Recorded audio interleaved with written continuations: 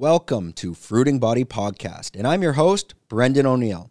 I'm a Canadian expat living in Phuket, Thailand, and Fruiting Body is a medicinal mushroom company. Our intentions of this podcast is to connect with people living on the island and share their stories with you.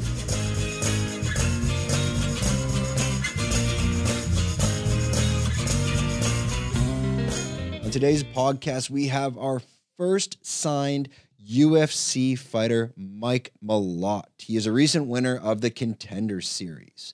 He's currently fighting at Alpha Male Gym in Sacramento, and he's also Canadian, just as myself. And funny story, he used to be my neighbor and lived behind my house at the age of 5. I think I was 10. But we have never seen each other since. So we're going to jump right into that podcast, and let's start with Mike. Okay, Mike, thanks for joining us from Canada. I know it's late over there. It's about 10:30, so we're going to try to keep this short and sweet. Let's just jump right into it. You got the big win. Tell us how you're feeling, and what was that experience like winning the Dana White's Contender Series? Hey, thanks for having me on, Brendan. Yeah, it was wild winning that night. This has kind of been one of the most fun weeks of my life since winning that fight and getting that contract, just celebrating and stuff. But yeah, the fight went really well. The fight went about as well as you can hope a fight can go. I didn't get hit. It was 39-second submission. Got the choke, got the guillotine, which is, kind of like a trademark Team Alpha Male technique and finish. So getting into the UFC after watching, Faber's entire career of him guillotining guys was, pretty cool, using that same technique to get in. But yeah, I felt really confident in that fight. Like, that's obviously my first time fighting in that cage, and it's the cage I've been wanting to fight in since I was 12, 13 years old. But I felt really at home when I got in there. Early in my fighting career, I used to think about fighting feeling like you're jumping into a pool. Like, as soon as it starts going, you're jumping into a cold pool, and that there's like weird physical sensations, sounds feel different. You're like hyper tunnel vision focused on things, and just the adrenaline kind of takes over. And that's really weird. It almost feels like you're watching yourself doing it early on in fighting. But I feel so comfortable and confident now that it really didn't feel that different from sparring or training in the gym. Like, there have been times where I was more nervous going in for sparring than I felt in that fight. Was there, and I think anyone going into the Contender Series could relate to this. Was there any pressure that if I lose, that's the end of my career? Were these thoughts going through your mind? Of course, there's like a little bit of, every once in a while, the what if I lose jumps into my head. Like, it's going to be a long road back to here. It was a long enough road to get here in the first place. And it's not like I have some massive record or anything anyway. So I'm like, what if what I did to this guy happened to me? How would I react? It's a little more difficult being on Contender Series in some ways than making your debut straight into the UFC, because there's less room for error. Obviously, I don't want to lose my debut. Nobody wants to lose their first fight or any of their first 3 fights. But worst case scenario, you lose your first fight, you've got a 4-fight contract, right? So you're going to have another shot. You can redeem yourself. On Contender Series, it's one and done. It's like, if you screw this opportunity up, you're going to have to probably put 3 or 4 wins back together over the next year or whatever it is to get back to the same point. So there's definitely added pressure in that way. But I also felt like there was less pressure in a way, in that I knew I was pretty close to getting into the UFC, and I could either, one path to get into the UFC, our plan was winning the CFFC belt. So I was told I was next in line for that, fighting for that belt. But the champion, after winning it, wanted to sit on the sidelines for the next 6 months to see if the UFC would call him. So like, oh, we'll just get you like a fight so you can stay busy. I'm like, well, fuck, like, what do I, of course, like, I want to fight. I didn't want to wait till next year to fight. But at the same time, I'm like, what am I getting out of this fight other than like, a paycheck, and it's not like a massive paycheck or anything. So it was, it was almost like I was protecting my title shot in a way where I'm like, shit, there's a little bit of pressure in that you can't screw that up either, because it's the same thing as Contender. If you lose, you win, you're one step forward, you lose, you're 3 steps back type thing, right?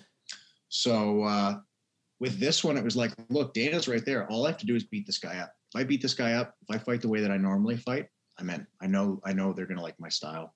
So yeah, you got the right eyes on you at the right moment, and Faber was right there beside him. I think kind of to give that nudge, to give that push of hey, check out my prodigy here. And I think that worked. And did you feel any extra pressure with those eyes on you watching, or were you so focused that all that did not come into the picture?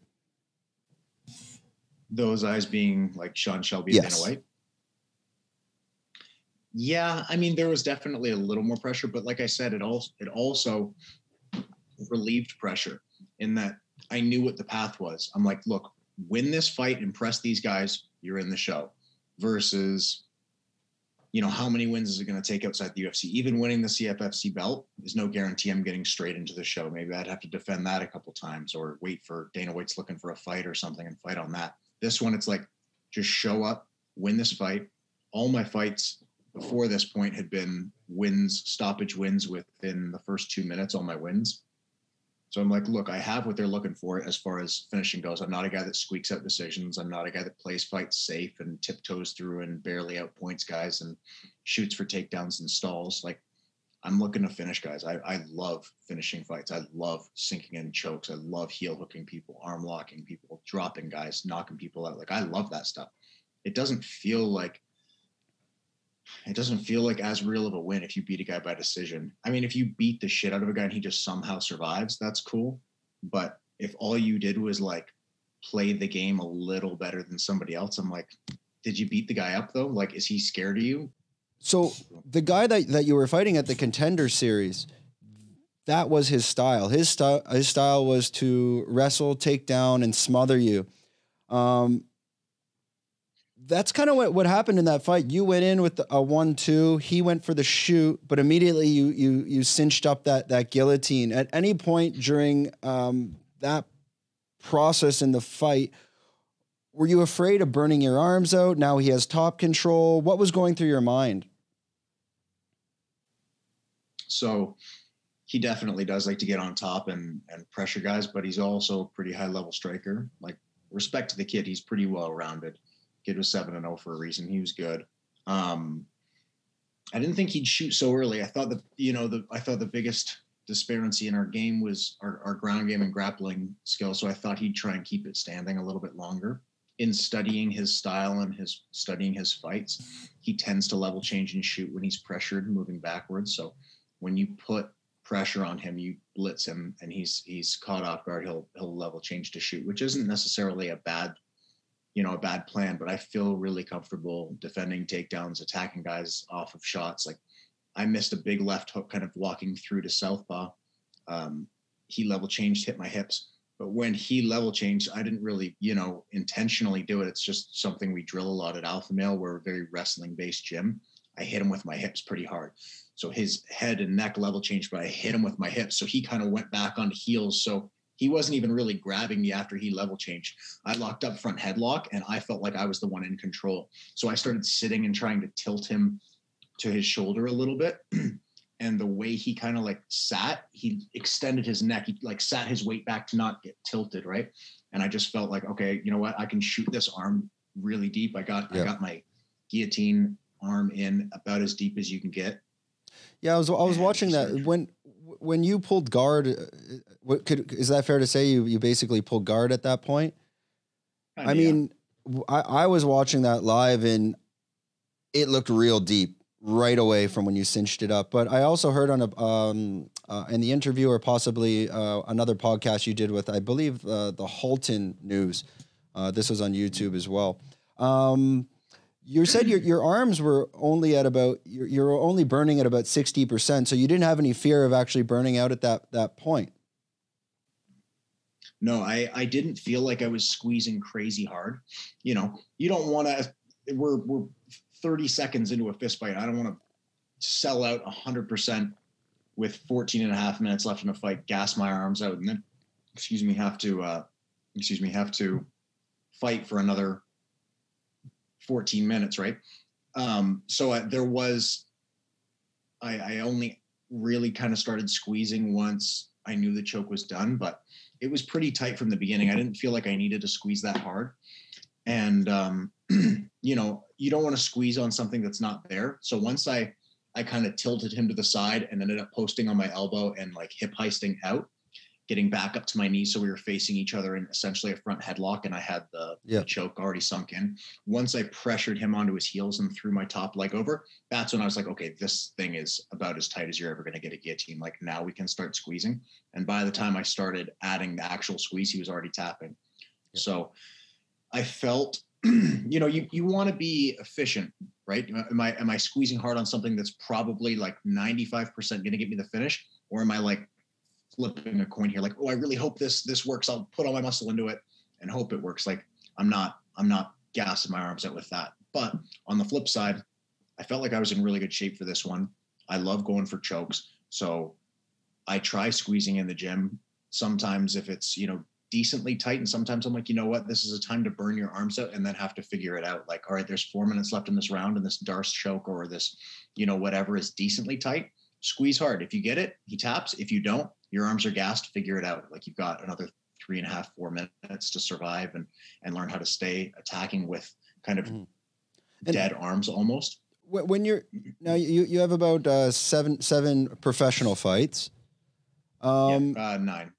Nine professional. How aware are you of the time during those fights? So especially as you're getting into the later rounds, and maybe it's gone to the ground, and this comes back to the point of burning your arms out and whatnot. Are you completely aware of the time at all times when you're in those later rounds and you are grappling on the ground? Well, for later rounds in the fight, I've only been in the later rounds once. Yeah. So as far as that goes, like, you know, we'll see a little more as we get there. I'm not necessarily thinking about the time, but I've always I've never been like a points guy, but I've always tried, ever since I started training, I've tried to keep like a 10-8 or a point system like jiu-jitsu in mind. I'm like, where am I? Am I losing? Am I winning? Like, what do I need to do to make sure I'm like winning this round? And, you know, you're not winning every round in the gym, obviously, but I try to keep that in mind. So while I'm not consciously thinking about the time, I feel like I'm aware of it. I'm like, okay, am I losing this round? And, you know, you hear from the corner, like 30 seconds left. All right, I need to turn it up on this guy. I need to get a takedown. I need to land something big. I need to make sure I'm pressuring him. Is it close? I need to try and take over. I obviously knew it was pretty early in the fight, like I was saying, as far as the choke goes. So, you know, the time was in my head, like, don't, you know, like I said, don't gas the arms out too much, doing something stupid that's not going to be there. But, you know, I wasn't thinking about it as if like, okay, I can't squeeze because I have 14 minutes left. Like I can't afford to burn this energy. That wasn't what it was going through my mind. And you win the Dana White Contenders Series. It was quite interesting after that win. It seemed like you were going through a mix of an emotional roller coaster of, did I win? Is there another round? What the hell's going on? Is that's kind of what I read from the body language. Is that correct? Yeah, it kept kind of like coming in waves. So I got up and like, I never like pound my chest, but I got up and like pounded my chest, and then it kind of like hit me. I was like, I kind of like grabbed my head for a second. I'm like, fuck, I just did that, man. Like that happened. So I was excited about getting the submission. And then I kind of, you know, walked around for a second, chirped something at Faber, said some stuff to Dana White. I leaned down to Dana White and Sean Shelby between the What did you say to them? They're at the table. I was like, yeah, I was like, hey guys, this is a pretty cool spot. Like, you guys hiring? I'm looking for a job. I'd love to work in this building again. And they just kind of like laughed, you know, just, you know, let them know I want that contract, but do it in like a sarcastic, stupid way. Yeah. And then I got back up and turned to my corner and was about to say like, nice, man, I'm glad we did this. And it kind of hit me. I'm like, oh shit, like everything we did the last 3 months led to this, and it's over. It's not, you know, you prepare so intensely for a physical war, both physically in preparation and mentally. right? I put a lot of work into this, and I was mentally prepared for a war. I was mentally prepared for being 12 minutes in and having had my ass kicked and having to figure it out with 3 minutes left and finding a way to win, you know? And it's like, there has to be a certain level of acceptance as well. Like, you have to accept the good and you have to accept the bad. Like, hey man, things might go horribly. You might get cracked 1 minute in and have to, on wobbly knees, like fight to a takedown and fight out of positions and be getting your ass beat. After you get the win, you go back home to Canada. You're planning to go back to Alpha Male. What were those next steps after the win? What's going through your mind? I just wanted to spend some time with my family. I wanted to come back home. I had a flight back to SAC booked, and I was like, you know what? Look it up.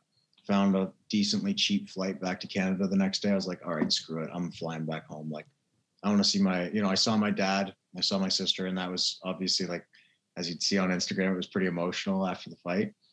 But I have, my other sister's home, so I wanted to hang out with her. I wanted to see my mom. So I was like, you know what, whatever. Just jump back here and, have a bunch of friends and training partners out here. So I've been kind of doing the gym tour and going to all the different gyms and getting some great training in since the fight, but also just like hanging out with my buddies. And, I love coming back home because it's always like brainstorming sessions where it's like, hey, what have you been working on? And I'm like, well, I've been doing this. And they're like, oh, I do something like that. Let me show you this. And it's just like a solid, almost mini seminar brainstorming session at every gym I go to.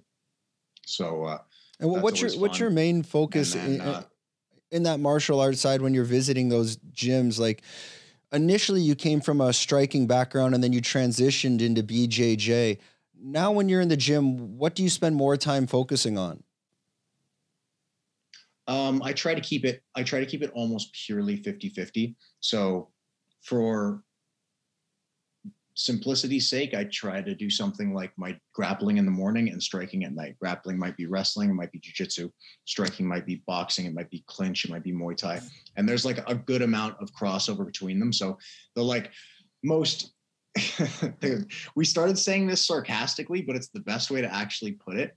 We talk about at Alpha Male, I'm like, in the morning we punch wrestle and in the afternoon we wrestle punch. So like, you strike a guy, you kick him, you knee him, you defend a takedown, you take him down in the morning and then just get right back to your feet and do it again. And then in the afternoon, I jab a guy, I shoot him for a takedown, I start ground and pounding, I break him to a hip, I start putting hooks in, I punch him again. Like, it's a little, there's a lot of crossover as far as like the wrestling's concerned, because one, we're a very grappling and wrestling based team, but two, it's MMA. Like, that's the big missing factor. Like 10 years ago, MMA training used to be, you go to your boxing gym for your boxing, you go to your Muay Thai gym for your Muay Thai, jiu-jitsu for jiu-jitsu, wrestling for wrestling.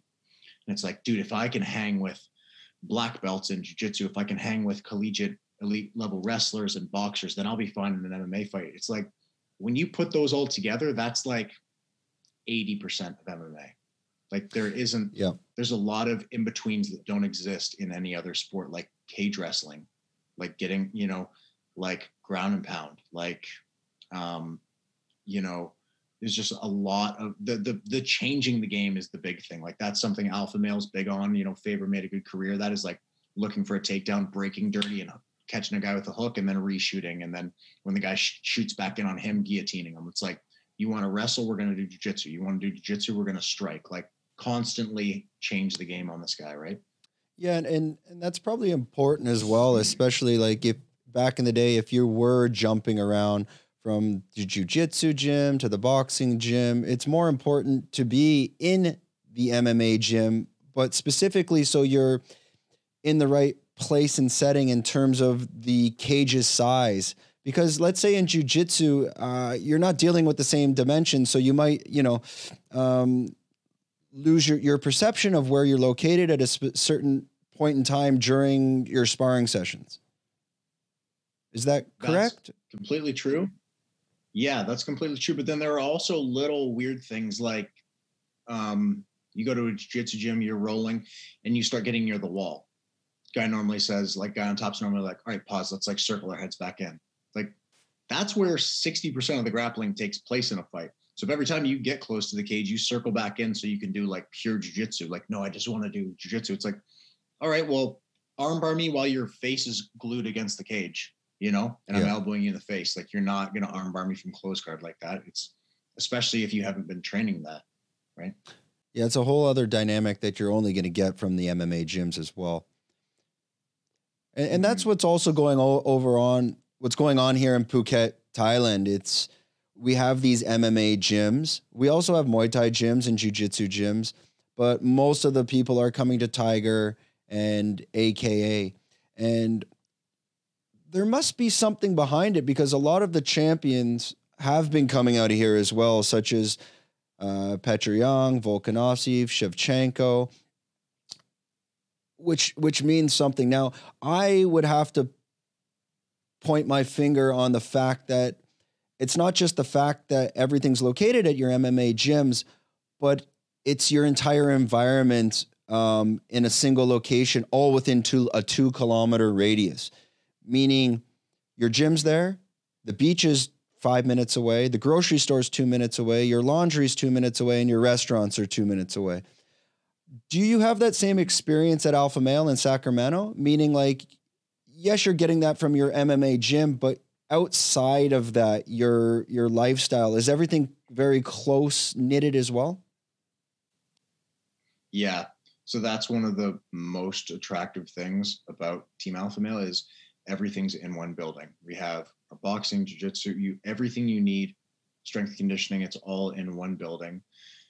Right down the street is our cryotherapy, like physical therapy type place. We have chiropractors that come to our gym. There's a grocery store down the street. I live 12 minutes from the gym. I live pretty close to the gym. So it's right by the highway, pop on the highway. The gym's right off the highway, pop off. Like it's real quick. So I often will have like new people in town ask me about SAC. They're like, oh, is this club cool? Like, what about this bar? What about these things? I'm like, dude, I do like 3 things, and it's like I go to this same grocery store every single time. I go to the same gym every day. And then I just I just chill outside of it. That's about it. The only thing that I really go to that isn't at Team Alpha Male is like go out to CSA sometimes, which is a very high level Muay Thai kickboxing gym. And unfortunately, I didn't make it out this training camp. I kept planning on it, and then like little things came up, and it was like I was already 5 weeks out. I'm like, I'm not going to go twice or 3 times before the fight. Like, it's something I want to do consistently. So I plan on going out there more. It's about an hour and 20 minutes from our gym. Who are the trainers there? Are you getting Thai trainers as well? Yeah, they have some Thai trainers, and then Kieran Fitzgibbons runs it. He's a high level Muay Thai coach. So Muay Thai coach, striking coach. So, they're very striking oriented. A lot of their high level strikers come to our gym. Like, Jessie Jess in the UFC fights out of there. She comes to Team Alpha Male a lot. Gaston Bolanos, who's like made spinning elbows famous. He fights out of there, and he comes to do our practices as well as train with Danny Castillo, our wrestling coach, like do privates with him. Yep. They have a bunch of guys.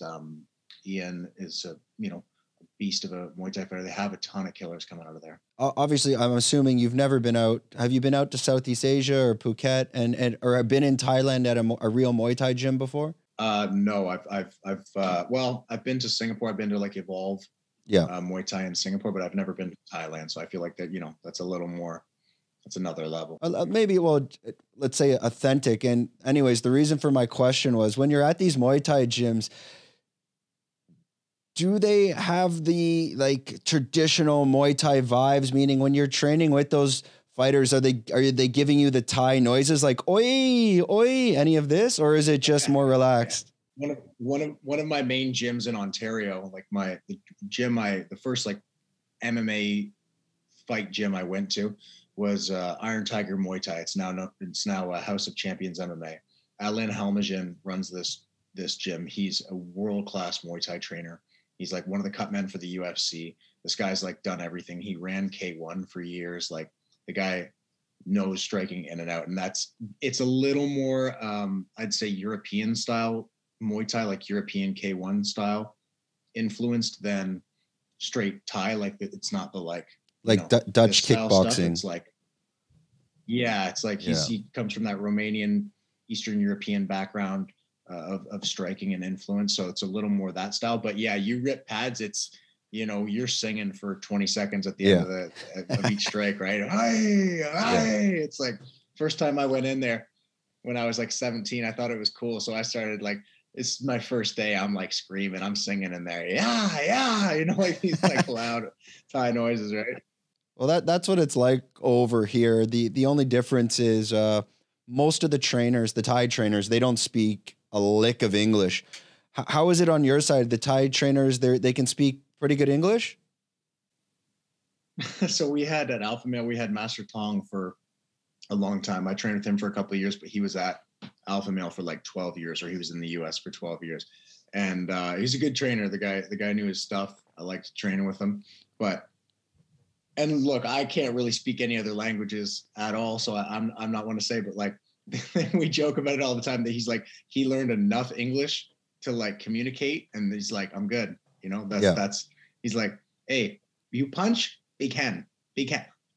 Me, no knockout. Like saying like you got to hit guys hard because nobody's ever knocked me out. You know, like just things like that where it's like it's barely English, but you get the point, right? Like you train with him long enough, you're like, oh, I know exactly what the guy's talking about.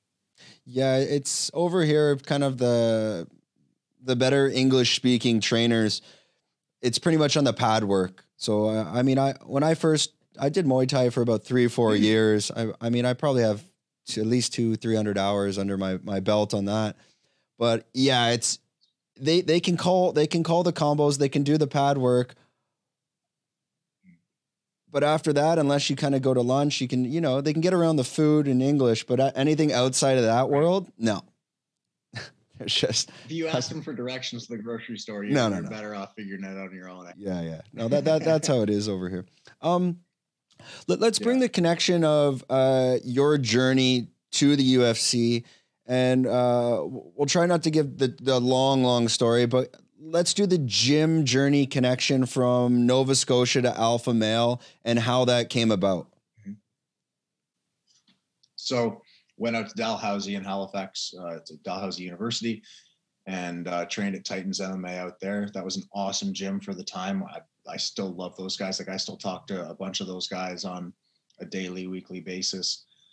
And like, is Gavin Tucker still there? To the point where, yeah. So Gavin Tucker's still there. He'll do camps elsewhere sometimes, but he still trains out of there primarily. And he's an absolute beast. He's, one of the best guys out of Canada right now for sure. But for me, it got to a tough point. Like I had Gavin Tucker and Pat Carroll were my two main training partners there, and they're both beasts. They're awesome. But for like a year, it got to the point where they got injured. Gavin had shoulder surgery, so he was going to be out for over a year. And Pat had knee surgery, so he was going to be out for over a year. So it was like training for a World Series of Fighting fight. I was fighting Hakeem Dawodu, who's like an international Muay Thai champion. He's now a UFC fighter. I had a super tough fight coming up, and I was training with like 40-year-old rec members. We did a reality show there at the gym for a little bit, Cubicle to the Cage. And like, there were some great guys on there to it was an awesome experience, but like, they're not elite level guys. Like those aren't the guys that are getting you ready for a World Series fight against a Muay Thai champion. That's like, I just didn't have guys to work with. And, there were some other issues and stuff, but I was like, all right, I need to find somewhere else to train. I went to PEI for a couple of weeks to train with Jason Sago, or for like a week. And then I went back to Ontario. It was a really weird camp where I was like ping-ponging around trying to like find training. There was no structure. A couple guys that are now like my super close friends, Adam Asenza, Paul Jalbert, and Elias Theodoro, all like welcomed me into their group in Ontario. I'd never met them before, but I'd kind of messaged them, and like they'd in passing, Lachlan, their coach, in passing, had been like, yeah, if you ever want to train with us, let me know. And I was like, hey, I know you like probably said that out of just like to be kind, but I'm going to take you up on that. I need you to help me get ready for this fight, like last minute. So it was a weird camp. I ended up losing that fight. No excuses. He's a beast. He was definitely for sure better than me that night. I've filled out since then, moved up 2 weight classes. So, definitely found what I need to do a little more, but. So this is from your Titans MMA. This is from your originally at Titans MMA. And I think if a lot of people don't know, I think people know who Hakeem is by now. For some reason, the UFC, he's in the featherweight division. I don't know why. The UFC, I feel they don't like him. They don't really push him, especially like in terms of media coverage. I believe his last fight he lost in a decision, but he had like a 4 or 5 fight win streak going on, but most of them were going to decisions and a bit boring. But anyways, I won't go into that too much, but your transition from Titans to Alpha, did that go directly from Titans to Alpha, or were you kind of going through Niagara as well? And how did that all connect? So Niagara Top Team wasn't a team yet at the time. There were some other teams in Ontario. I was kind of training in Ontario for a bit, just saving up some money and stuff so I could afford to move somewhere else. But the connection came from Josh Hill, who's a super high level MMA fighter. He's a Bellator fighter out of Ontario. And he had been down to Alpha Male a couple of times. And I was like, I got his information from him. And I was drawn to Alpha Male because it seemed like the most tight-knit team in MMA. You know, there were lots of other high-level gyms. I'd considered TriStar, considered Rufo Sport, considered this and that. But I was like, you know what? These guys seem like, not only is it a gym where you go to train, it seems like these guys are actually boys. It seems like they're all good friends, like they're there for one another. That's what I want. Like Titans was very much like that. It was a very tight-knit team. And I loved that. Like I obviously would put the work in regardless, but I wanted to feel that like brotherhood. I wanted to feel that like college wrestling team vibe, and Alpha Male had it and still has it today. So I moved down there to train. The other thing that drew me down was, you know, between two of the 3 main gyms I was considering, I'm like, I could go to Rufo Sport as a striker with decent jiu-jitsu, and I'm sure they'd love me. They'd be like, perfect, you're our style, you're doing everything right, just keep doing that. And I'd get, you know, pat on the back. I'm like, or I could go to Alpha Male and probably get my ass kicked for the first 6 months to a year, just get wrestled by everybody and be really uncomfortable. And it probably will suck and it'll probably shatter my ego. But I think in the long term, it's like the medicine that I need. I need to get better at wrestling because I didn't have a strong wrestling game at the time. And I was like, I don't want to be the guy that gets into an MMA fight and just has some wrestler bury his head in my chest and beat me by decision and like expose me in that way. So I thought Alpha Male might be a better fit for me. And and this happens to a lot of high level strikers that do not have grappling. And like, for example, like Germaine Durandamir, the Dutch kickboxer, when she fought Amanda Nunes, like she is a world-class kickboxer, Muay Thai fighter. She was destroying Amanda, and then Amanda's just like, well, I guess I'm just going to wrestle fuck you for the rest of this fight. And that was it. But if she had any degree of takedown defense or the ability to get out of those positions, I think she wins that fight. Yeah, I mean, it's a tough stylistic matchup. If Nunes couldn't get her to the ground, she was giving her problems on the feet, you know. But it takes a certain level of humility. Like, it's way more comfortable to go and do what you're already good at, right? Like, I'm sure the first year at Rufo Sport would have been a lot easier than the first year at Alpha Male for me. You know, I went down to Alpha Male and I had been used to, at every gym I went to in Canada, I got attention right away. Either guys knew who I was from like local circuits, or they saw me strike or grapple and they're like, hey, we'll give you some attention. Like I was like right in with most guys right off the bat. And then I went to Alpha Male and it was just like, yeah, you're, you know, I see it actually all the time at Alpha Male where it's just like, everybody's the best at their gym, or everybody was like a big fish in their little pond. And then they come to Alpha Male and it's like, you know, you're average here. You know, well, it's like you're going to the show. You're going to the show. You're going to the big leagues. Yeah. How did they embrace you at Alpha Male when you initially arrived? And I understand your motivation was to work on your wrestling. Did you have a journey in mind at that point as well? So it's kind of a 2-part question there. What were your plans from Alpha Male in terms of your journey to the UFC? Was that mapped out, and how did they embrace you? The journey wasn't mapped out. You know, at the time I was still planning on fighting at 145 pounds, which looking back is insane. Yeah. You know, I'm fighting at 170 now, and I'm not a tiny welterweight by any means. But I also never touched weights ever. I was just trying to stay long and lean. But once you start adding like a lot of wrestling in, you're going to start bulking up. So I had to move up at least one weight class. How was I embraced when I went to Alpha Male?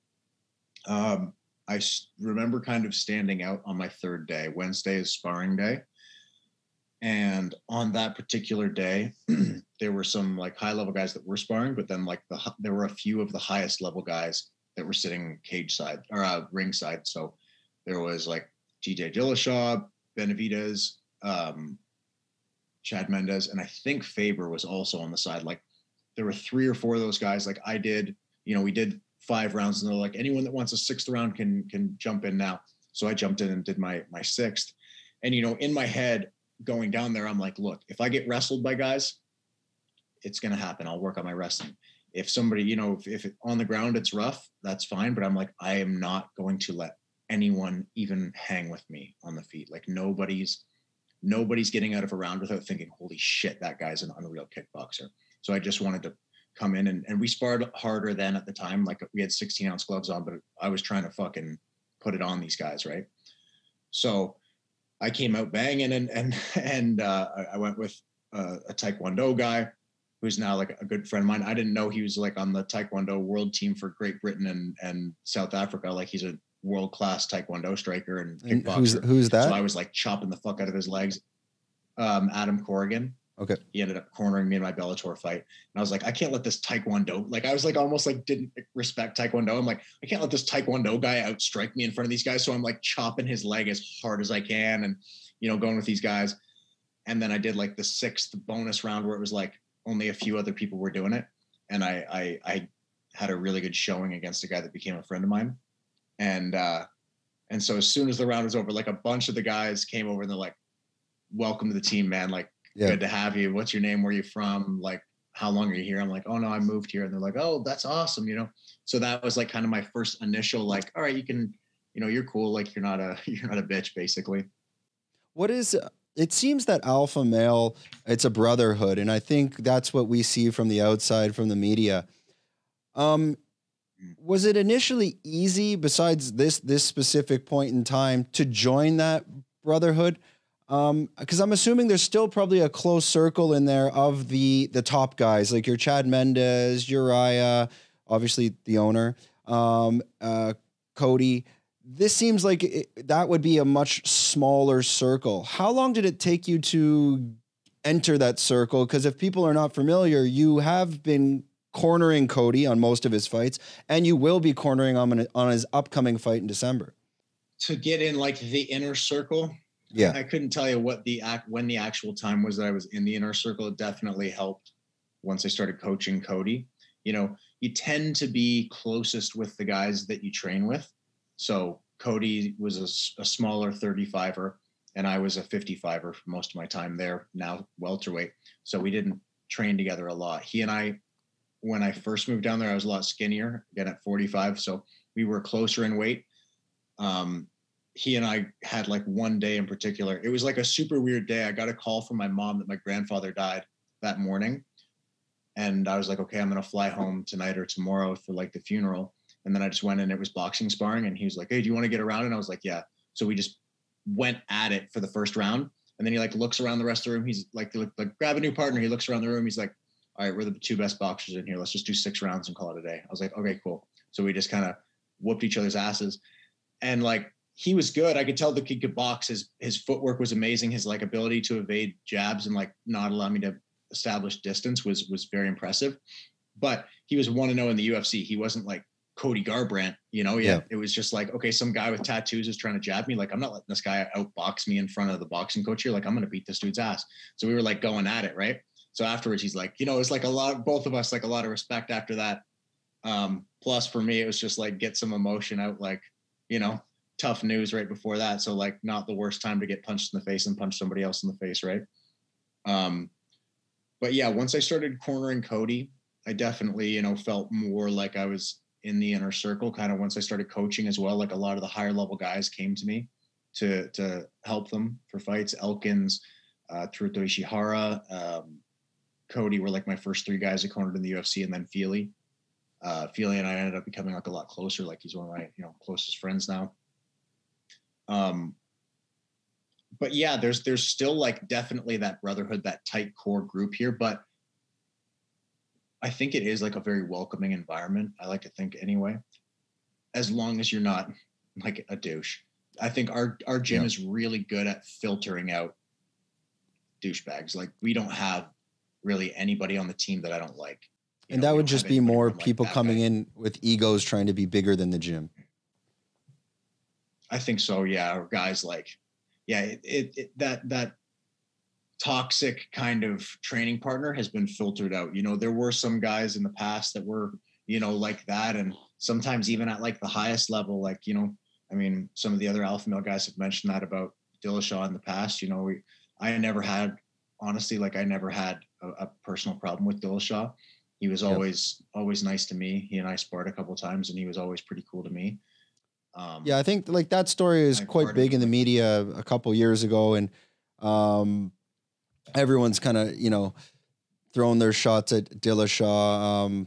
From a fan on the outside perspective, I think what we viewed it as more as he kind of went behind the gym's back by him, leaving the gym, and that's where like the brotherhood at Alpha Male came in and said you can't just be hopping around gym to gym when something goes wrong. And we won't get into that, but I want to jump back to dig a bit deeper onto the point you just made about toxic training partners. Without saying names or anything like that, what do you mean by toxic training partners specifically? I'd say guys that you don't trust, like guys that are trying to hurt you in the room. There's one thing, like, is our room intense? Like, of course, it's one of the best MMA gyms in the world. Like, we're going hard. But the guys that I can go really hard with, I know they have my best intentions. Like, they're not trying to hurt me. If they get an opening, they're not like, if I'm off balance, they're not going to kick me in the head while I'm like getting up. They're not going to do shit like that. Like, I have guys that I trust. I know, if I just know they're not trying to hurt me. There are a lot of guys that I can say aren't like that. There are a lot of places that I can say that aren't like that, where guys are genuinely trying to hurt one another just to build their own confidence, What happens to those guys when they get called out in the gym? Are they kicked out? What would happen to those toxic guys that are trying to injure you? Does the team come together? Do they get kicked out of the gym? So, obviously, like if it's, coaches will jump in if it's bad enough and call a pause to it, or call a stop to it. But a lot of it is like, nobody likes to stay somewhere where they're clearly not welcome or not fitting in. Like, one, if you're constantly doing that, then the best guys in the gym will jump on you and beat the shit out of you. Like, all right, you want to do that to like our smaller guys or whatever? Well, I'm like a big dude in the gym. Like, I'm going to beat your ass. Or like one of our other top guys will come in and kick you in the head. Like, you want to pick on our dudes? We'll fucking pick on you, buddy. Like, if you really want to go there, we'll go there. But then there's also like the social aspect of it. Like, if guys clearly don't like you, like, a little bit of the, like, don't come talk to us, man. Like, we're cool over here. You go do your own thing. Like, eventually guys get, like, they catch the vibe and they bail out, or they can't hang because they're getting their asses beat. Like, or sometimes that happens and guys like learn. They're like, oh, okay, I'm the problem here. Like, I could assume that's the ego coming into play, and especially with the competitive nature of MMA and the lack of promotions that you can jump around to besides maybe UFC, Bellator, and ONE. There is that competitive nature to try to, prove yourself. Let's jump ahead and make a transition into your division and the welterweight division. What are your thoughts on the current status of this division? Because as an upcoming UFC fighter, you're you're well spoken. You articulate yourself very well. You're very well calculated. So I can see you doing well in these competitive divisions to be able to get into, let's say, a top 5. What do you think of this division? Where do you see yourself going in it? And what do you see maybe in the future of that division in terms of champions, future fighters, and just talk a little bit about that? think it's a pretty deep division right now. Usman's done a great job of kind of clearing out a lot of the top 10, kind of similar to how GSP did it back in the day. But even with him having beaten a lot of the top guys, it's still an insanely deep division. Like Chimaev is very interesting. He's only a few fights in, but clearly has a lot of hype around him, and rightfully so. He's made big waves right off the bat. Sean Brady's undefeated. He looks good. There's a lot of guys that are coming up that like you're like, okay, I want to watch that guy. I want to see how this guy goes. But I also see myself fitting in well in that weight class. I don't see too many guys where I'm like, everyone I watch, I'm like, you know what, there's ways to win this fight for sure. I don't have a massive hit list or anything like that. Yeah. Yet, but I do have a few guys I have in mind, and we'll talk to management and talk to coaches and stuff and see what we think the best plan is for the first few fights. Like, I don't plan on trying to take the short route. Like when I took a break from fighting for a few years, and like before that, I could feel myself not wanting to do it, and I was like in denial. I'm like, no, I'm going to win a local fight. I'll get a short notice fight in the UFC. And then I'll get a call like for a short notice fight against like a top level guy, and that'll put me in the top 10, and I'll like leapfrog all these people. It's like, look, man, don't try and rush the process. Like, take your time. Your first 4 fights are like entry level contract, right? You're not making the most amount of money right off the bat, as nobody, I'm not a big draw, so obviously I'm not going to be making the high money right off the bat. But it's like, beat up some guys that have similar amount of fights as you. First, it's your debut, beat up a debut or a guy that's got a couple fights. Then your second, third fight, first, second fight, like beat up guys that are around that same, first few fights level. Don't try to just like jump in there and be like, all right, I'm going to fight, I'm going to fight Colby Covington in my second fight for, it's like, one, it's not going to happen. Like you see like these guys come into the UFC and they're like, I could beat this champion right off the bat. It's like, bro, you're 4 years away from getting there. Like, come on, man. I don't know. I feel like so you're more focused on, you're going to stay in your lane, stay in your lane and follow this gradual process to getting into your top 15s and top 10s. Yeah. Not because I don't think I have the skills there. Like, I'm very confident in the cage, and I felt really comfortable in there because I know I genuinely believe I'm one of the best guys in the world. Like, I'm a very high level black belt in jiu-jitsu. I'm one of the head striking coaches at Team Alpha Male. And like in a room full of collegiate wrestlers and high level wrestlers, like I'm one of the better wrestlers in there.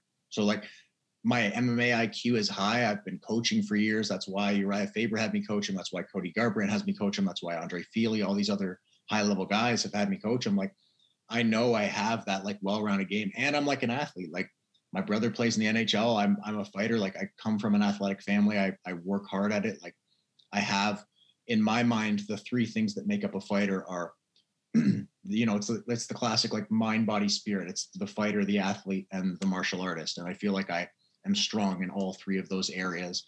And within each of those different aspects, I'm strong in, like in the martial arts, I'm strong in striking, grappling, and wrestling. Right. So I feel like within those, I have high level strengths. Like I'm going to stay in my lane and fight my first fight against whoever I get. It might be a debuter, it might be another contender series guy. It might be a guy who's, 1-0, 2-0, 1-1 in the UFC, whatever. But I think taking the long route to the UFC, which I would say I did. I'm 29. I thought I'd be in the UFC by like 24, but I spent a lot of time developing skill. So I don't feel like I'm thrown in too early. A good example would be like, unfortunately for the guy I just fought, like him, he's 7-0, he's 21. This kid might be a killer in 5 years. Like he could be a champion one day. Who knows?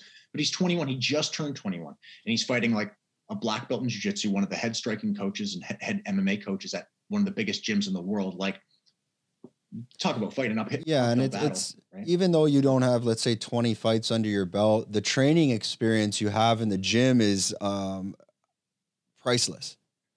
I mean, no one know the people, the level of people that you're sparring with, training with. I mean, that experience alone can surpass someone else that maybe has 20 fights coming out of let's say a less well-known gym or a smaller gym. I mean, so for an example, last Tuesday when I fought at the Apex, I'm pretty sure for everybody else that fought on that night, that was their first time at fights at the Apex. I would imagine so anyway.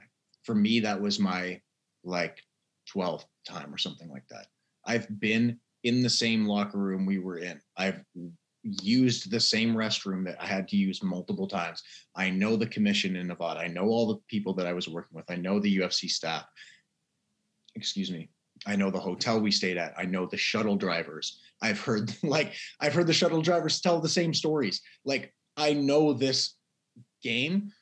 So when it came to fight day, it was like when it came to fight week, I've already felt fight week like 12 times in that hotel, going to that same venue. Like, it wasn't new for me. It felt like I did 12 dry runs or 12 dress rehearsals. And it was like, all right, now is the time to actually run this.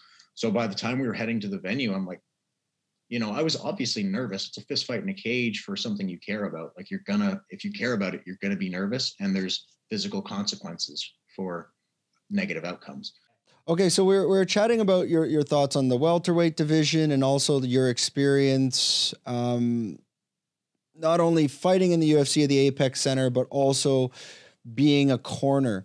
What are the major differences from your perspective of being a fighter at the Apex Center and being a cornerman? So you cut out there for a second. What are the major differences you feel are between being a cornerman and a fighter at the Apex Center in terms of the emotions you're going through? Talk a little bit about that. So, I mean, you're definitely nervous for both. I feel like, you know, people say like, oh, I get more nervous when I watch my friends fight or when I'm cornering. I definitely don't get more nervous. It's just a very different type of nerves. One is obviously like, I want to perform well. And the other one is I want my friend or my fighter to perform well. But the other one, you know, I have a lot less control of, right? When I'm going in there, I almost feel a little more, the last few fights I've had, I feel more relaxed as we're getting closer to the fight. Like, fight day is obviously nerve-wracking, but once I start warming up, I feel like more relaxed once I'm the one that's able to get in there and do things. You know, it's like, all right, we don't have to worry about how much food did I eat today or how long was the warm up, whatever. It's like, all right, now it's the time to go. Whereas when you're coaching, it's like, I'm not the one in there doing the things. So it's like, you have to, like, you're letting go a little more. As far as coaching and fighting in the Apex, I like coaching and fighting in the Apex. There are some similarities in that it's a small building. You can hear your coaches pretty well. It's not overwhelming as far as like a stadium goes. So that's nice. Do you have like your most? Oh, sorry. I was gonna, based on that, on the cornering and the coaching side, do you have like your most memorable specific moment cornering where like you felt you added a lot of value to the fighter during that specific time?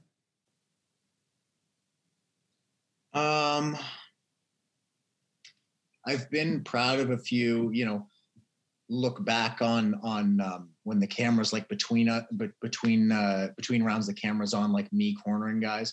There was one round with Faber and another one with Cody where that felt good. And I you know, you're just saying what you think at the time. I'm not really planning on how it sounds to other people, but like get a few people that, you know, send you messages and they're like, man, you did well in the corner. And then I go back and I'm like, you know what, I'm happy with that advice. That was good advice. Like, obviously I'm thinking I'm going to give good advice while I'm in there, but it's nice to hear it from like a third person's perspective going well. Do you recall something you said specifically during that time? Like, or is it everything's just happening too fast that you can't, it's more like muscle memory? It is really more like muscle memory. Like, oftentimes I won't remember exactly what I said while we were in there. It's just, you see something in the moment and you try to take advantage of it. Maybe some cool coaching moments. One of my favorite ones was coaching Ricardo Ramos in Sao Paulo when he fought. Like, he choked a guy unconscious in an outdoor arena, and not unconscious. Sorry, he choked a guy in the first round. He got the rear naked choke, like a flawless victory. That one felt great. I was so proud of the kid. Like, he's a great guy. Worked super hard. You know, we traveled across the world for that one. He got the win, got the stoppage. Like, that one felt pretty good. Uriah's knockout of Ricky Simone in Sacramento felt pretty amazing. Like, yeah, that was insane. Not, you know, from a coaching perspective, it was cool, but just even like being in the arena with him, you know, it wasn't the main event, but it was like the unofficial main event. It was co-main. So we had like the extra long walkout. So they walk us back through like the tunnel. So like the back of the stadium. Right. And so we're like waiting. He's kind of like pacing, and he didn't do like a warm up at all. We hit mitts for maybe 30 seconds, and then he just kind of bounced around in the back. Like, I was like, dude, you really don't want more? He's like, no, I'm good. I feel good. It's like, okay, whatever feels good, man. And we're waiting in the back to get called. Like, we're about to walk out, and then you just hear like, come on from like the Dr. Dre Blackstreet, California. And you just feel the building start vibrating from the amount of people screaming. And I'm like, dude, this is fucking cool, man. Like, that's one of the coolest things I've ever felt in my life. So, you know, we start walking out, and then when you get to actually being in the venue, like in the room where the fight is, like, you can't even hear the speakers playing the song. You hear everyone singing. You know, you hear everyone singing the song in the audience, like just screaming. It was insane. I've never felt, that was like one of the most energy filled rooms I've ever felt. Are you ready for that? If this went back home to, let's say, the ACC or the Sky Dome, for those crowds to come out, because that's something you've never felt as the fighter before. Are you prepared for that? Is that something that excites you? Oh yeah, I'm definitely prepared for it. You know, it's nice having had some fights on bigger stages in these smaller rooms where it's like these Apex fights are almost like gradual steps to these like massive stadiums. You know, I've fought in big stadiums before. I fought on the Bellator Dynamite card. So that was a big stadium, the SAP Center in San Jose. It wasn't packed when I fought, but there were still thousands of people in there. So it was still plenty loud. There were still plenty of eyes on me. So yeah, I think I'm definitely ready when those big stadium days come. Dude, I would love to fight at like I think it's called like the First Place now, but Cops Coliseum. Like, and fights in Hamilton. Like, fight. Yeah, or the man, Cops would be sweet. Have a fight. The old, I don't know if it's Scotiabank Center, I think now, but you know, the old ACC. The old ACC, yeah. That could be in the cards. You sound quite confident in your skills, in your skill set, and some UFC fighters are not as confident. For example, Kevin Holland openly says, I don't want to be a champion. I want to get paid. I'll take any fight. But he has no intention of being a champion, and he's openly said that. Do you see yourself being a champion one day? Of course, yeah. Yeah, I mean, it was, especially when I was younger, a much bigger source of motivation for training. When I was a kid, I'm like, I'm going to be a champion. I'm going to do this and I'm going to do that. I've reverted back to much more short-term goals now. Like, I've heard Canelo talk about this, and then I heard Tyson Fury talk about this earlier today or yesterday, where he's like, look, I'm happy today and I'm going to wake up and be happy tomorrow. And that's what I think about. Like, that's what I try to think about. Obviously, like, this next fight is in mind, or like my debut is in mind. But for the most part, all I'm thinking about is like, I want to train today. Like, I'm going to train the best I can. I'm going to go in tomorrow and train the best I can. I'm going to win this next fight. Of course, there are like, I'm like, man, when I get that belt, that's going to be sweet. That's definitely in there. But Canelo talks about it. He's like, I never had aspirations of being like a champion. I never thought I was going to be this guy. Like, I just thought about the fight in front of me, and I kept winning them until I got to a world title. And he's like, and now I'm one of the, you know, best champions of my era. And that's kind of how I've been thinking about it a lot more. You know, there's almost like a little bit of pressure. Like, say this last fight, for example, I'm like, man, I'm going to be a world champion. I'm going to do this and that. And then, you know, you start having troubles in a fight. I'm like, man, if I'm struggling with this guy, what am I going to do in that fight? Or if I can't even beat this guy, how am I going to be a world champion? It's like, it's completely different. You know, You might have a war with a guy that's good and destroy a guy that's amazing. You know, you never know what might happen, right? So like your mentality again is focusing on the next fight in front of you as that will come up. You get a lot of like guys like Colby Covington, Chael Sonnen, where they create these personas, and especially as the viewer and the fan, it seems that this WWF, and I refuse to say WWE because that's how I remember it. This WWF characters are becoming more important in the UFC to get more eyes on you, get more clickbait, you know, be able to sell more tickets. Do you see yourself going down that road and creating characters or do you just see yourself staying in your lane? I'm definitely not doing all that shit. Yeah. Like, here's the thing, you know, in Colby Covington's defense, man, the guy was on potentially getting cut. So he started doing this shit. And now, you know, he's making a lot of money and he's famous. Great for you. That's, you know, that's awesome. But at the end of the day, you have to like go on living your life. Like you have to be yourself after. Like if you're saying things like that aren't you, I feel like you're like losing who you are a little bit. And that's not what I want to do. I want to be honest. Like, I don't want to lie. I don't want to say like bullshit. I want to be genuine. I want to be myself. Like even in the post-fight press conference, like I was, you know, making fun of how guys are always like, dude, I knew I was going to smash that guy. I knew I was going to walk through him. Nobody can hang with me. It's like, bro, if we went back 30 minutes, we can see you shaking in the locker room right now. Like you were terrified before you walked out there. Don't sit here and tell me you were like, bro, nobody can touch me. You were like, oh, fuck, like all scared, right? Like, come on, man. Like this shit's scary. We're all scared of this. Like the guys that say they aren't are just full of shit. Like, but that's part of the fun. It's like, that's why people skydive. That's why people fight. Like, that's why people do intimidating, bold shit, is to like, see if you can do it. It's like, yeah. And I think you should be afraid of running with the bulls while you're doing it. You know, you should be. If you're not afraid of that bull, that's when you're going to get hurt. And I think I'm just going to assume that this also comes down to the camaraderie and energy, the authenticity, the transparency and consistency coming out of alpha male. Because when you look at alpha males, fighters on a whole, there's not a single one of them that is a character. Everyone's very true to themselves. Would you agree on that? Yeah. I think everybody's pretty much exactly how they are. I think most of us are pretty comfortable under that pressure and comfortable under those cameras because we have cameras in the gym all the time. Right. Like the first time I was in there and they like set up these lights and did like UFC embedded or whatever it was, I was like, oh shit, like this is so cool. And now it's like, all right, of course there are cameras in here. Like it doesn't feel like anything added. It doesn't feel like any extra pressure. Like, you know, that interview with Laura Senko after the fight just felt like a chat.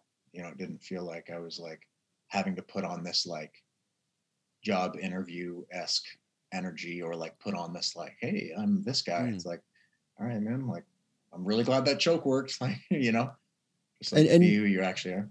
Could you attribute that to the success of your last fight as well? And that aspect of going into the fight, it's that you're so comfortable, you're so used to this situation that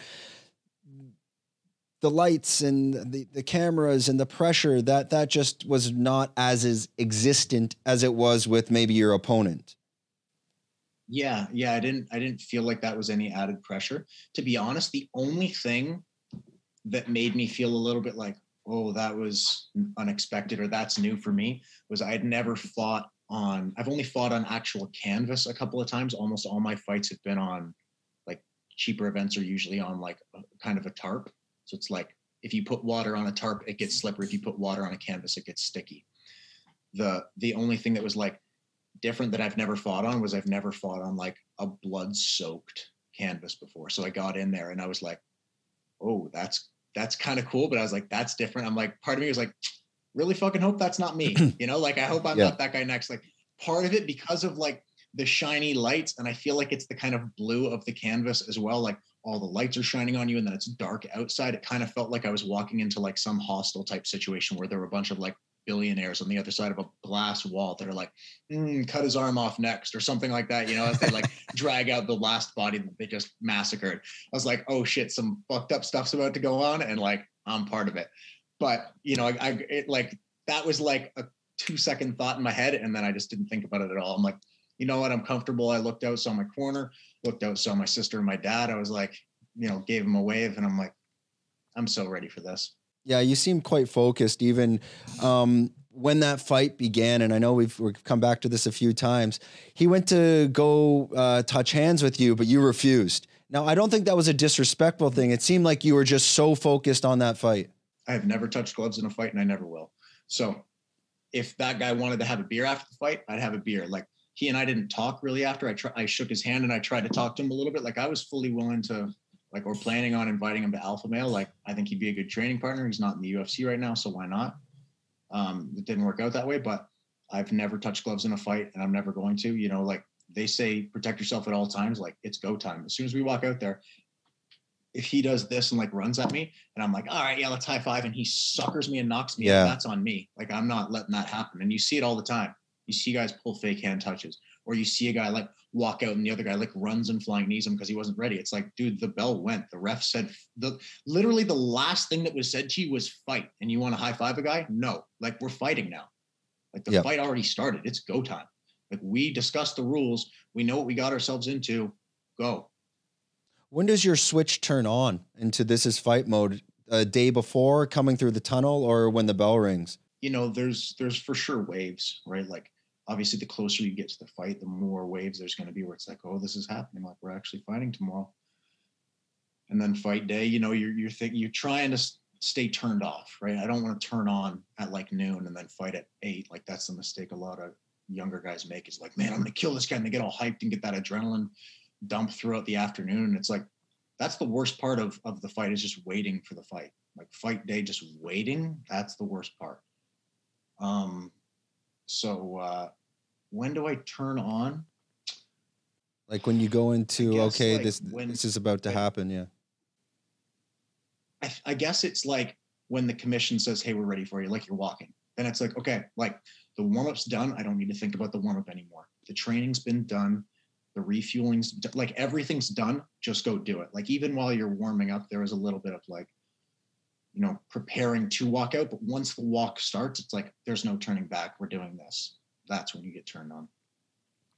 Awesome. And yeah, I thought that information is important for people that are not fighters, or they are upcoming fighters, to understand that as well. Okay, we're gonna wrap this up in a second. What time is it? It's late on your side. It's almost midnight. I just had we'll try to make these questions really quick. My thought is more on the welterweight division, and in terms of certain fighters that don't take fights because they're waiting for certain ranked opponents. So I'll give an example. Like, what are your thoughts on Leon Edwards? And just, you know, he almost took 2 years off waiting for a fight, and now officially he is fighting Jorge Masvidal. Do you see yourself being active in you know, as long as you're recovered, ready to go, or are you going to be that fighter that's, I want a top 5 once I reach top 5, I only want top 5s? Or do you see yourself being more like a Chimaev, like, give me the fight, let's see if it makes sense, and let's go? You know, it's hard to say from his perspective what I would do, or from my perspective what I would do if I were him. I think I'm a guy like, let's just get these fights. You know, it doesn't really matter. But once you're in the top 5, I understand that a lot more. He hadn't lost in years. Like, it doesn't make sense for him to fight some like unranked guy, right? Like, he deserved, even, you know, I think he kind of threw the UFC a bone in the Bilal Muhammad fight.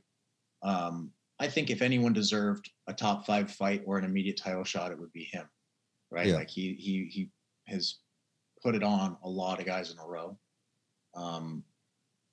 But as far as like outside, what I don't like is the mentality is like, you hear guys openly say it. Like, I think Bilal Muhammad said it, which is funny. It's like, man, these ranked guys wouldn't fight me while I was coming up, so I'm not fighting anybody that isn't ranked ahead of me. It's like, so you're telling me like number 12 isn't fighting anybody below him.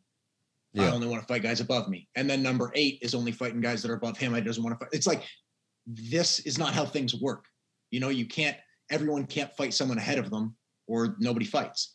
You know, it's like, do you get anything? You know, I feel like there's part of it's like, well, if I'm number 8 and I beat number 11, I don't really gain anything out of it. It's like, if you beat the shit out of the number 11 guy in the world, that could give you a title shot or one more than a title shot, right? It's like everyone, you know, guys want to just fight ahead thinking that's what's going to get them up. But you look at like a lot of guys who ended up becoming ranked, never having fought ranked fighters, right? They just beat the shit out of good guys. And people are like, oh no, that guy's for sure one of the best guys in the world, right? I think that's, you know, kind of. Well, I guess with like Islam Makhachev just got, I mean, he immediately got thrown into top 5 just to like, I think the UFC just wants to force people to take him on. So he's taking on Hooker, I think at the end of November. Yeah. But to go to, you're talking about Belal. He just, I think he's stepping in to fight Sean Strickland because Luke Rockhold just dropped out. Really? Yeah, he called him out. He said, Belal said he'll step in for that fight against Sean Strickland. And that guy, Sean Strickland, is an absolute beast, and he's really up and coming right now. Yeah, he trains with a good friend of mine from Canada, Aaron Jeffrey. And Aaron Jeffrey's like one of his main sparring partners. That guy looks like a psycho when he gets in there, man. Yeah. That guy can scrap for sure. I feel we could talk about that for 20 minutes, but because the guy, I don't know if he's actually psychotic or not, but he's a lunatic on the microphone after. Yeah. Okay. So let's jump ahead kind of to my last question. And this is more focused on what are your thoughts of this celebrity boxing Triller and this stuff Oscar De La Hoya is trying to, attack Dana White as well, but it's more on the Triller side. What's the consensus in your gym when people see this going on?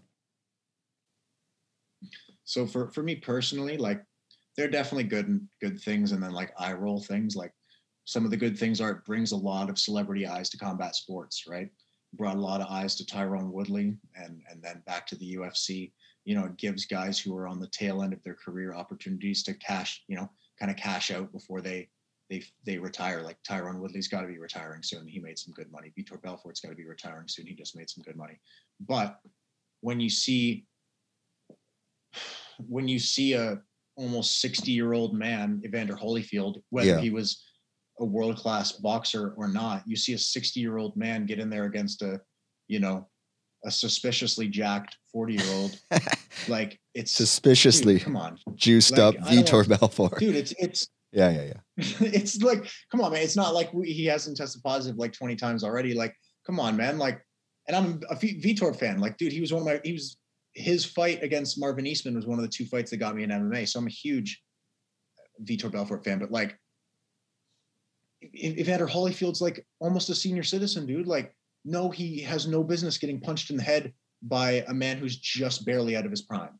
No, I don't want to see that. And I know it was like a last-minute fight because Oscar De La Hoya pulled out, but it's like, come on, man, we don't need to see, like, don't you dare sign these old guys like this. Come on, man, leave them alone, please. Like, it's the, little bit of a gong show with that.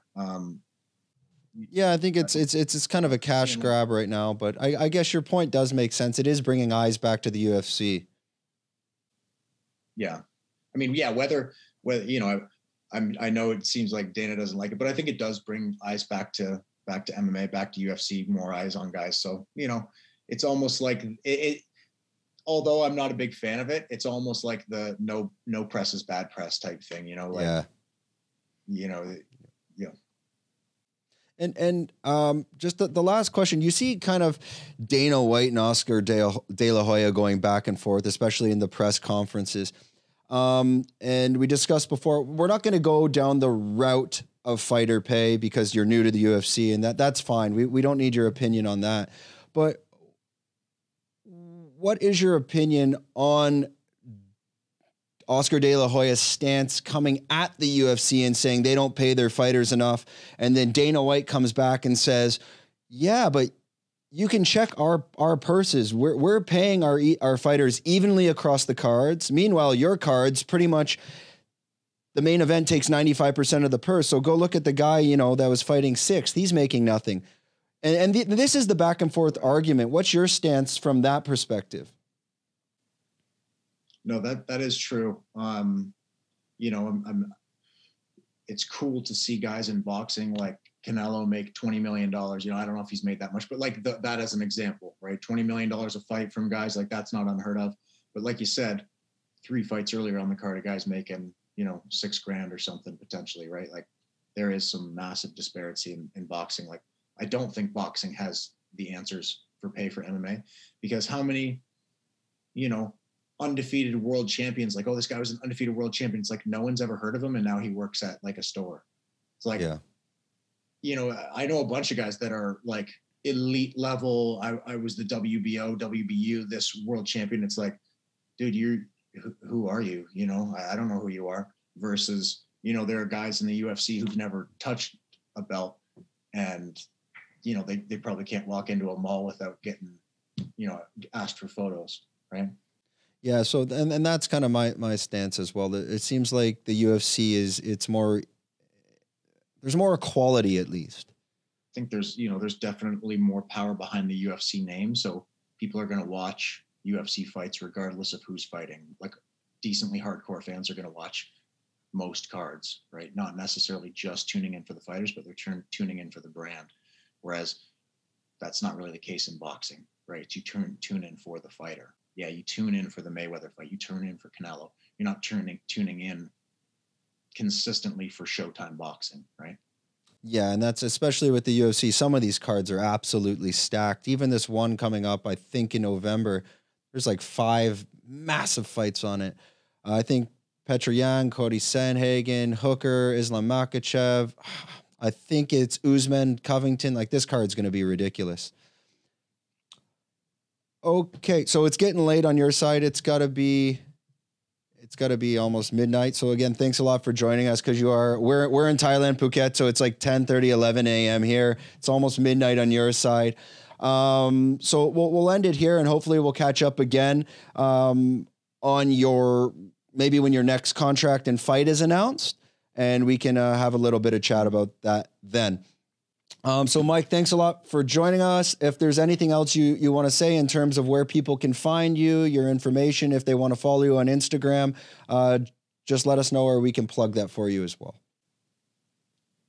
Okay. Yeah. My Instagram's Michael.Malott. That's where I, do most of my social media. I'm not a big Twitter guy, but, yeah, follow me on there for keeping up to date. Yeah. If you enjoyed this podcast and you'd like to watch the full video on YouTube, come visit our channel, Fruiting Body Podcast. We can also be found on Instagram at Fruiting Body Podcast. Please be sure to share and follow this podcast with friends and family. Thank you very much.